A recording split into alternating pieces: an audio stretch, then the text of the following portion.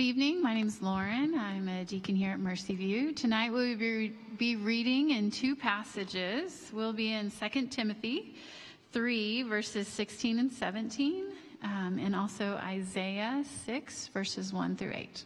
So, beginning in 2 Timothy chapter 3, verse 16. All scripture is breathed out by God and profitable for teaching, for reproof, for correction, and for training in righteousness, that the man of God may be competent and equipped for every good work.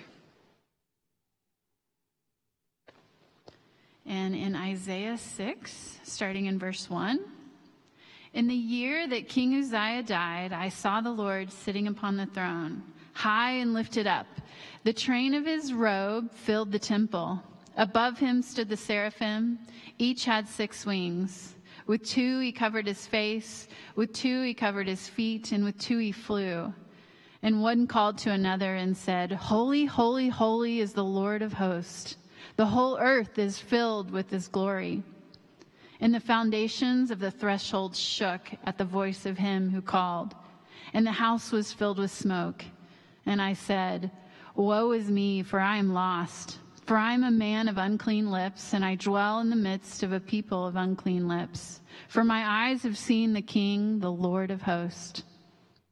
Then one of the seraphim flew to me, having in his hand a burning coal that he had taken with tongs from the altar.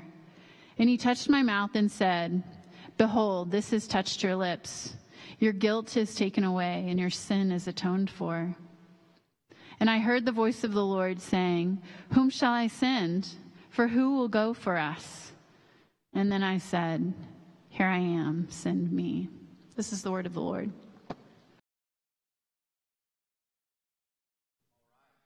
Hello. Good evening. Good to see you. Welcome to Mercyview. If you're visiting with us tonight, special welcome to you. Honored that you've chosen to worship with us. Thank you for being here. I know it's the summertime and a lot of stuff is going on in life, and so just thank you for everybody that's here tonight, prioritizing this time together to come and worship God together. Real quickly before we jump into our passage, I had the privilege this morning of preaching at a sister church in our network, the X29 network in Oklahoma City, called Crosstown, and what a great church. Great elder team there, and it was a very sweet time for us and our family to go worship with another body. But I wanted to say this to you: as much as we enjoyed our time this morning and we're blessed by our time there this morning, I absolutely love you guys. Like Mercyview, as much as we enjoyed our time this morning, this is like home. This is our people, and I'm so proud and honored to be a part of this church, running this race with you, and I hope you feel the same way. I'm just glad to be a part of this with you. It really is a thrill. You know, we celebrated our 12th anniversary last year. There's been a lot of ups and downs and in and outs and all that, and the Lord has been faithful through it all, and you guys are a big part of that. And I'm grateful for you. So thank you for how you minister to me and bless me and our family. There is a song that when I was early in my marriage, I just really fell in love with. And it's a song that is filled with imagery that will make sense as I read the lyrics to you.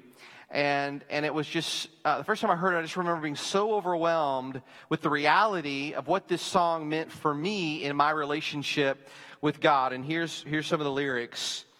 It said, Little stones are smooth. Only once the water passes through. So I am a stone, rough and grainy still, trying to reconcile this river's chill.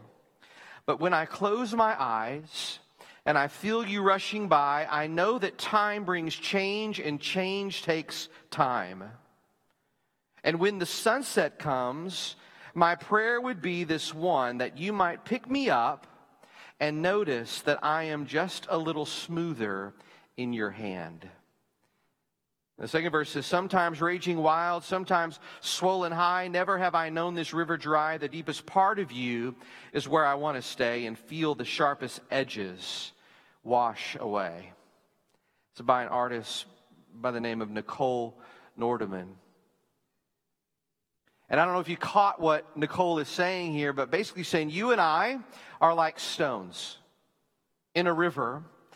And this river is filled with the grace of God. And as it washes over us, over time, those sharp edges in our life begin to be smoothed out. Now, I don't know if Nicole specifically was talking about the idea of sanctification, that big theological word that just describes the way that over our lifetime God is changing us and transforming us and renewing us. But that's what I think of when I listen to this song. Like there is something about you and I putting ourselves in the way of God's grace and the river of God's grace. And what God intends to do over time, slowly but surely, right? The line, change takes time, right? Over time, that water of God's grace, that river of God's grace begins to change us and form us. Tonight we are beginning the first of 2 summer series here at Mercyview on the topic of worship. In particular, what we're doing right now, gathered worship. We will be following this series up with another series in the book of Haggai, a small, minor prophetic book in the Old Testament. But tonight, we want to begin to take a moment to talk about why we do what we do when we come together as a body to worship the triune God together. The name of this series, you can see on the screen, is By the Book, Scripture as Worship's Center. And in that name, you probably begin to get a sense of where we are headed. Here at Mercyview, we desire to see the Scriptures as the center of all of our gathered worship. And really the series is looking at different ways in which the Scriptures inform what we do here at Mercyview. I forgot to mention this. This past week, we launched a podcast, or really relaunched our podcast, the Cultivate podcast. And what we did is set up the series, talked a little bit about Romans that we completed, but set up the series. And one of the things that I was reminded of as I was getting ready to do that with Trey this week was that I'm a why guy. And I like to know why I do what I do. And actually here at Mercyview through the years at various times, we've done some series that have addressed why we do what we do. And we haven't done one of those in a while. So this series is kind of a why series for us to really help our hearts get in tune with what we do here in worship, but really what God wants to accomplish in our worship together. And so I just want you to see one big thing tonight in our passages that we heard read and are going to look at tonight, and it's this. Our confession in gathered worship is anchored in the authority of God's Word. Our confession in this space tonight, in our gathered worship, and in the future, and we pray, Lord, in the past, is anchored in the authority of God's Word. So here's really what's happening tonight. This message is setting the table for the rest of the series. And as we think about gathered worship here at Mercyview, really every element of our worship gathering is meant to help us confess the Word, to help us proclaim the truths about who God is, who we are, and how God has met us in our sin to rescue us and to redeem us. But we are not looking at ourselves for that. We're actually looking somewhere else. We're looking into the Word of God because that's where we believe that power is found. It's found in the Word of God. But we have to ask a question at the outset of this series, because ever since Cain and Abel, God's people have been asking, how do we worship? Like, what does that look like? What does it mean for us to worship God? Well, Jesus actually confronted this issue head on in his earthly ministry. You might remember the Pharisees, the religious leaders of his day, were adding traditions to the religious life of the Jews, including worship, that really went beyond what God himself had commanded. And this, in turn, went against the grace that Jesus had come to preach. And what this did is it put people on a spiritual treadmill. And this spiritual treadmill was one of works righteousness. In other words, the idea was if you did enough good things, enough good works, enough spiritual activity, you could earn God's favor or keep God's favor. It was exhausting what they were doing. And frankly, it was misleading, it was deceptive, and ultimately it did not save. And we find one such confrontation in the book of Mark 7. You haven't heard this read tonight, but don't turn there. Just listen to this. Here's what is happening in our story in Mark 7, beginning in verse 1. It says this: Now, when the Pharisees gathered to him, Jesus, with some of the scribes who had come from Jerusalem, they saw that some of his disciples ate with hands that were defiled, that is, unwashed. For the Pharisees and all the Jews did not eat unless they washed their hands properly, holding to the tradition of the elders. And when they came from the marketplace, they did not eat unless they had washed. And the Pharisees and the scribes asked Jesus, "Why do your disciples not walk according to the tradition of the elders, but eat with defiled hands?" Now, on the surface, it may seem that the Pharisees are asking a hygiene question here, but they're not. They're asking a worship question. They're actually concerned with what should one do when they worship. Again, this question, it's been around for a long time. How do we worship? And so they had taught again in their tradition that in order to worship God correctly and rightly, you had to be clean.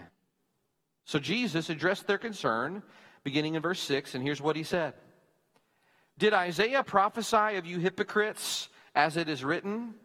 By the way, just a side note, he just straight up calls them hypocrites to their face. Jesus was bold, but he says this: as it is written, this people honors me with their lips, but their heart is far from me. In vain do they worship me, teaching as doctrines the commandments of men. Here's what Jesus was saying to the Pharisees. Your worship is inconsistent. Your worship is ultimately in vain because it's hypocritical. See, Jesus was condemning the Pharisees for their wrong-headed worship, but I want you to notice why. Why was he saying their worship was in vain? He says they were teaching as doctrines the commandments of men. Here's what that means.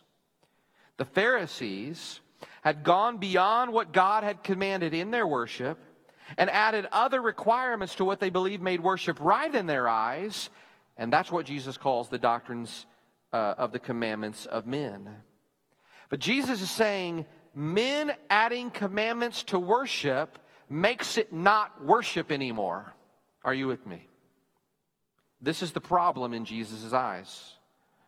But I want you to also hear what Jesus says is the result of this kind of self-focused worship. In verse 13, Mark 7, what Jesus says is that this results in making void the Word of God by your tradition that you have handed down. That is a weighty word from the heart of Jesus. He is saying, by adding man-made requirements to worship beyond what God has commanded, the Pharisees are voiding the Word of God, the Scriptures, the Bible. Right? To void something, you know what that means, right? To declare that it is not valid, it's no longer of use. Jesus is saying that when you get really to the heart of what worship is all about, it's either are you trusting in the authority and sufficiency of the Word of God or not? And if you aren't, you're not really worshiping. You're worshiping in vain. Or he says it even more strongly here again in Mark 7. It is actually making void the Word of God. In short, it wasn't worship because it distrusted the Word of God to frame their worship in the right way. So here's why we need to start here in our series. This confrontation between Jesus and the Pharisees shows a core principle that must drive any discussion that you and I have about what we do when we gather together in this space to worship as a family. We must remain convinced that the fundamental bedrock truth which All of our theology and practice of corporate worship must be founded in the authority and sufficiency of the Word of God. As it says in the book of Jude, we must contend for the faith that was once for all delivered to the saints, found in the Word of God. The confrontation here that Jesus has with the religious leaders also shows us that God rejects worship based on the traditions of men. So to say it as strongly as I can, God insists that His worship be shaped, directed by, regulated by His inspired Word. Now, the key text that I think emphasizes that authority is one that you heard Lauren read just a while ago in 2 Timothy. Let me just read that again because I think we need to have this roll over our hearts one more time. Here's what it says. All Scripture is breathed out by God and profitable for teaching, for reproof, for correction, and for training in righteousness, that the man of God may be complete, equipped for every good work. Now, we quote that a lot here. I think we quoted this like a couple of weeks ago in this time together, because this is what we believe about the Bible. This is what we believe with every fiber in our beings here at Mercyview, because we are a Bible people. We are standing in a very long line of Bible people that goes all the way back to, maybe you could say, the Reformation of the 16th century, but I think, we find ourselves in a long line of Bible people from the very beginning of humanity. If you remember in the Reformation, they recovered an idea called sola scriptura, which is a Latin phrase that just means Scripture alone. Now, that's not to say that you and I should only read the Bible and nothing else. It just means that we believe that the Bible gives us everything that we need to know about everything that truly matters, specifically the idea of salvation.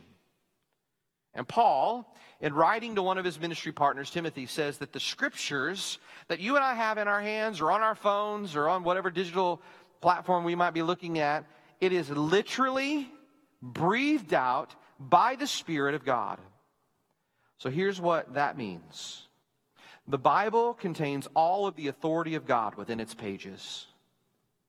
And as we think about the issue of worship that you and I were really created for, the idea here in 2 Timothy 3 is that the Scriptures have the authority to equip us for every good work that has been prepared for us.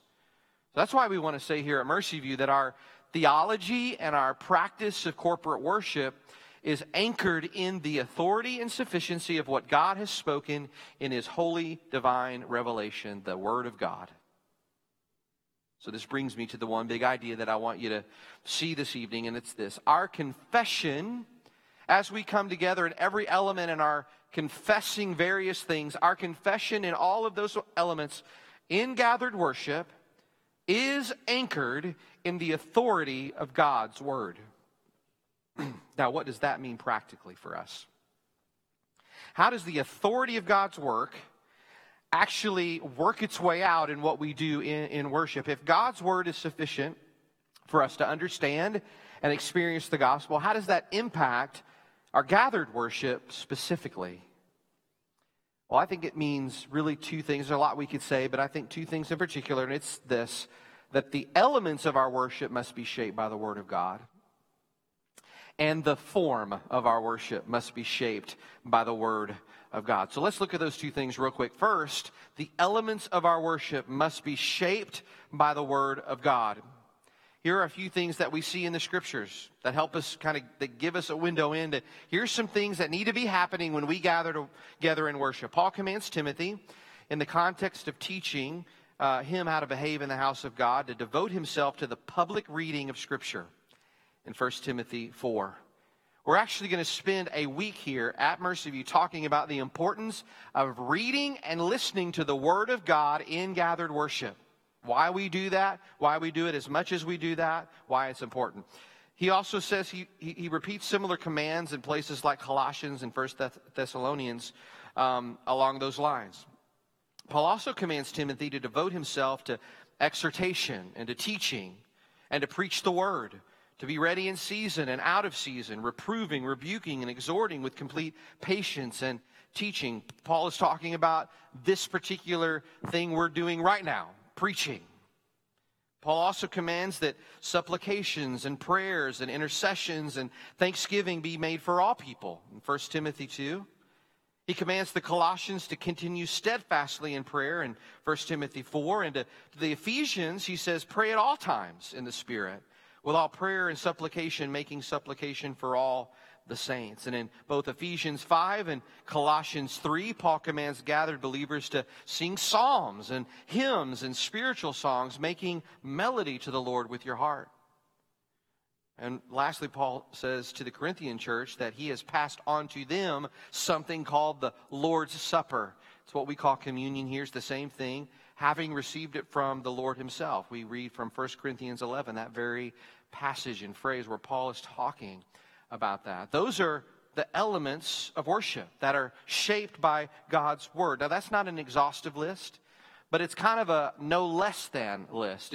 It's as if to say these are non-negotiables. These are the things that do need to be a part of this. There's some freedom in and around that, but those elements that you find in our gathered worship are shaped by what we see in the scriptures. That's why we do them in gathered worship. Are you with me? All right? So, in corporate worship, we confess the word. We confess the word, I think, kind of all through the service, but we actually have a moment in our liturgy where we confess our sin. Right? When we're confessing our sin, we're confessing the word. We're reading the word in our gathered worship. We're singing the word. We're preaching the word. We're praying the word. And if you've noticed here, I can't remember exactly when we did this, but we used to, after we read our benediction, say something like, "You're dismissed." But a few years ago, I think, and maybe it's more recent than that, we now say, "You are sent." Because this is a part of the movement that we find ourselves in, that this thing that's happening right now is not meant to terminate in and on itself. It's meant to propel us outward to the places we live, work, and play. But we must also say that the form of our worship must be shaped by God's word as well. So what does that mean? Well, here at Mercyview, we believe that our gathered worship, to the best of our ability as we look at the scriptures, should follow a biblically inspired structure each week that helps us confess the word, again, in every element, by really rehearsing the gospel as we walk through our service together. We borrow an old word to describe this sort of framework here at Mercyview. I just used it, but we call it our liturgy. We call it our liturgy. Liturgy is just another word to describe the order of service or walking through this series of elements. But there actually is a lot of depth, more depth to that than that. That's kind of on a surface level how I would define it. And actually, I'm not really going to unpack every part of our liturgy this week because we're going to be digging into the why of most of those elements in our series in the weeks to come. So tonight, really what I want to talk about at a high level is how the Word of God helps us structure our worship here so that in turn, we can confess the Word of God. And that process, week in and week out, forms us as if we're the stone in the river. Actually, you heard Sean speak to this earlier in his time of leading us through the early parts of our liturgy here tonight. I think he said something like, bit by bit over time, you're finding yourself changed and different. And you may not even realize as you're going through it that it's happening, but you might begin to look back at a year ago or 3 years ago or 5 years ago as you've been doing this. Man, I'm different. I'm responding differently in worship. I'm understanding things more deeply about who God is and who I am than I did before. This process of following this sort of biblically inspired structure is not a new idea. It's not a novel idea. It's a very old idea. In fact, in the Old Testament, worship followed a sequence of 3 offerings. The sin offering was given first. That sin offering symbolically cleansed people from their sins. Next came what was called the burnt offering, which was burned up entirely to signify the total dedication of worshipers to God. And then lastly, a fellowship or peace offering was offered. Having been cleansed from our sin and consecrated to God, the worshiper would now enjoy communion and friendship with God. Now, with the coming of Jesus, most of those Old Testament worship rituals, altars and animal sacrifices, burnt offerings have been abolished. But the basic pattern of approaching God is still there. Like cleansing, consecration, communion with God, those all remain the same. And since Christ has come, yes, the external practices of worship have changed, but the biblical pattern of approaching God really hasn't. God calls his people together to cleanse us of our sins, to remind us of our covenant obligations to him, to renew our fellowship with him, and then to send us back into his world as his ambassadors. The order matters. I want you to think of a wedding. I went to one yesterday, actually. It was beautiful downtown at First Baptist Tulsa.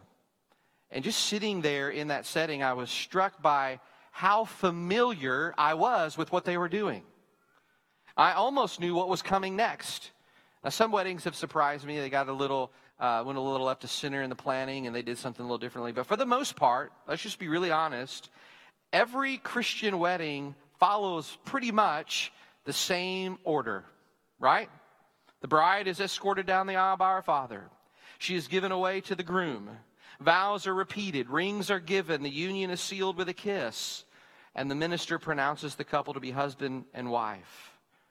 That order is intuitively obvious to all who are there. It was to me yesterday. It's like, I know this is just how it's supposed to be. But why? Because the wedding, or a wedding, is a covenant ceremony. And ceremonies like that proceed typically according to a certain ritual or form. There's a right order to them. We believe then, here at Mercyview, that the same is true for our Christian worship. As Christians, we are God's covenant people. Our relationship with God is a covenantal relationship. So we gather weekly to renew that covenant according to the pattern that God gives us in Scripture. And let me just press this point home a little bit further. Here's why this is so significant. When you place yourself in the way of that week after week after week, it is formative. It changes you. Think about the rhymes and the songs and cadences you learn as a kid, right? The alphabet song, Happy Birthday, the Pledge of Allegiance. Maybe you can remember the theme music to your favorite childhood cartoon. I can. I'm not going to sing it for you, but or maybe the lines you remembered from your first school play. Like, why are those things so ingrained in your memory? Because you sang them a lot, you rehearsed them a lot, you heard them a lot, you were in the way of them a lot. And what happened then is it had a formative effect on you. It shaped you. It created grooves in your soul and in your memory that you can easily recall to this day. You heard Sean talk about the Lord's Prayer, and we actually in our school didn't recite the Lord's Prayer. My parents did in the school that they grew up in. There was a time in our cultural consciousness that everybody could recite the Lord's Prayer. It's not the case anymore, but part of the reason why everybody could is because they did it every day. And what did that do? It created grooves in their mind and in their soul. Author James K. Smith refers to these shaping experiences as secular liturgies. Our cultural institutions like in education and media, corporations, government, have a liturgical motive, a shaping motive. They want to shape you into a certain vision of the good life. They want to make you into a certain kind of person, a person who will buy their products or be loyal to their cause or embrace their ideals. The liturgy of Christian worship is a subversive countermeasure against the shaping influence of culture. By using liturgy in our worship, we are seeking to reform or to reshape people according to the gospel. The gospel is a counter liturgy up and against the larger culture as a whole. Rather than being defined by the world, we come into this place in gathered worship, put ourselves in the way of the gospel and all of these different elements so that we can be reminded of who we are in Christ. So that we can be reminded of the values of the kingdom of God, so that we can be changed. And I think this formation takes place on a number of levels, 3 really.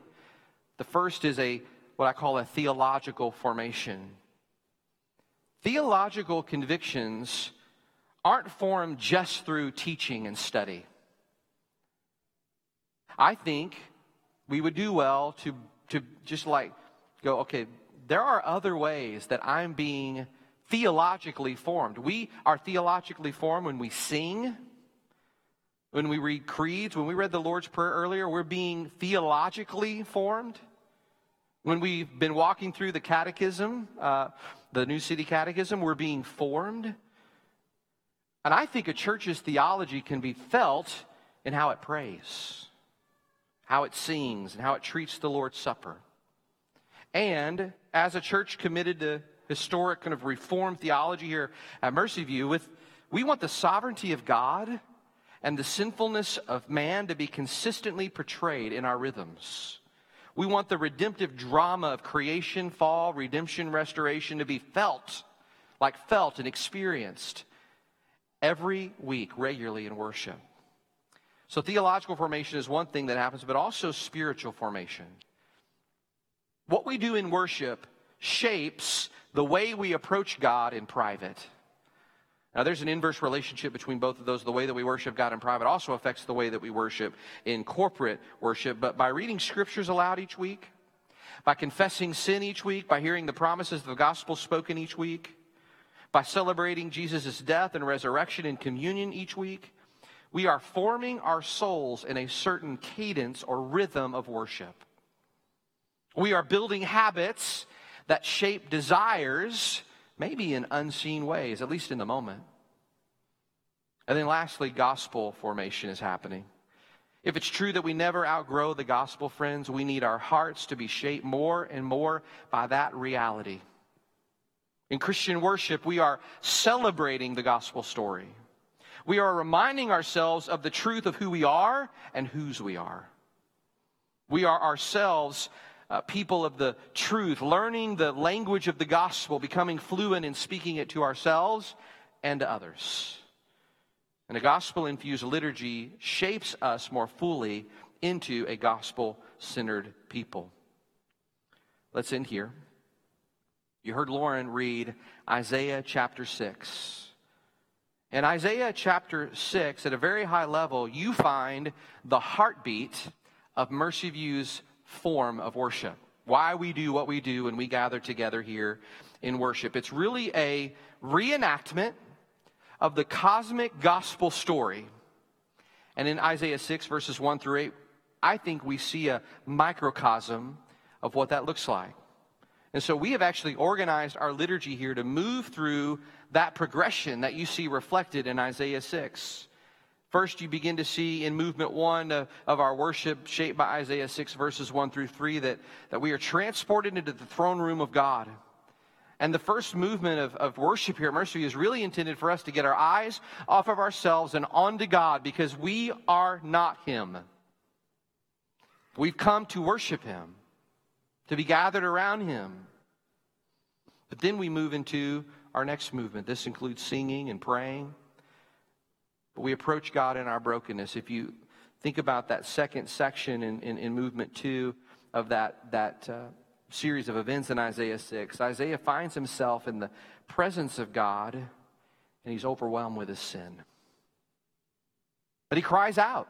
He approaches God and he cries out.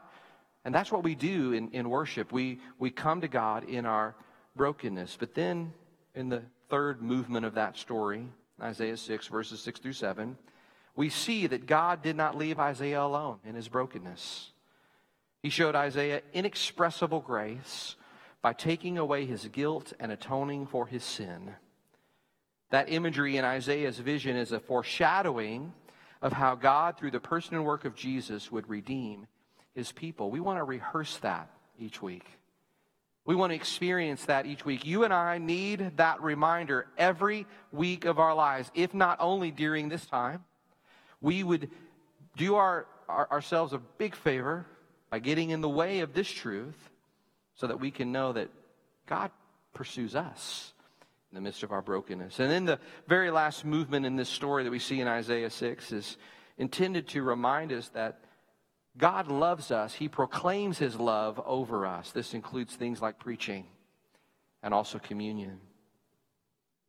These movements are intended to help us rehearse this cosmic gospel story that has been true for the believers of God for as long as there have been believers.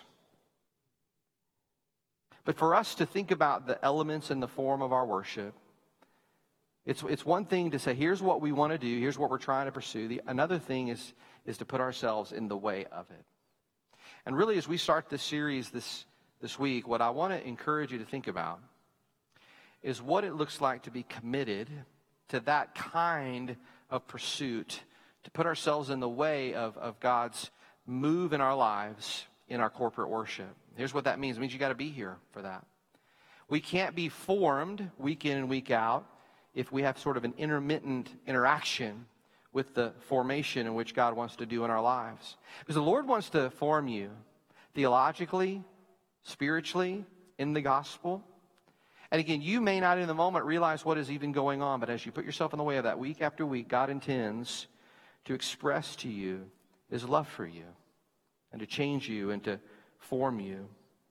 In Nicole's song, she said, I know that time brings change and change takes time.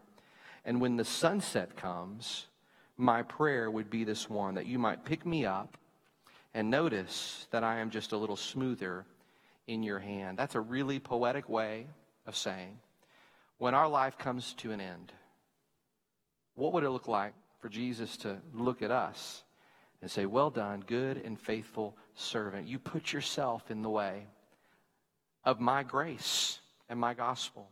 You gave me an opportunity to shape you and to form you. That's what I want for us. That's what I want for myself. I pray that might be true for us in the days ahead. Let's pray together. Heavenly Father.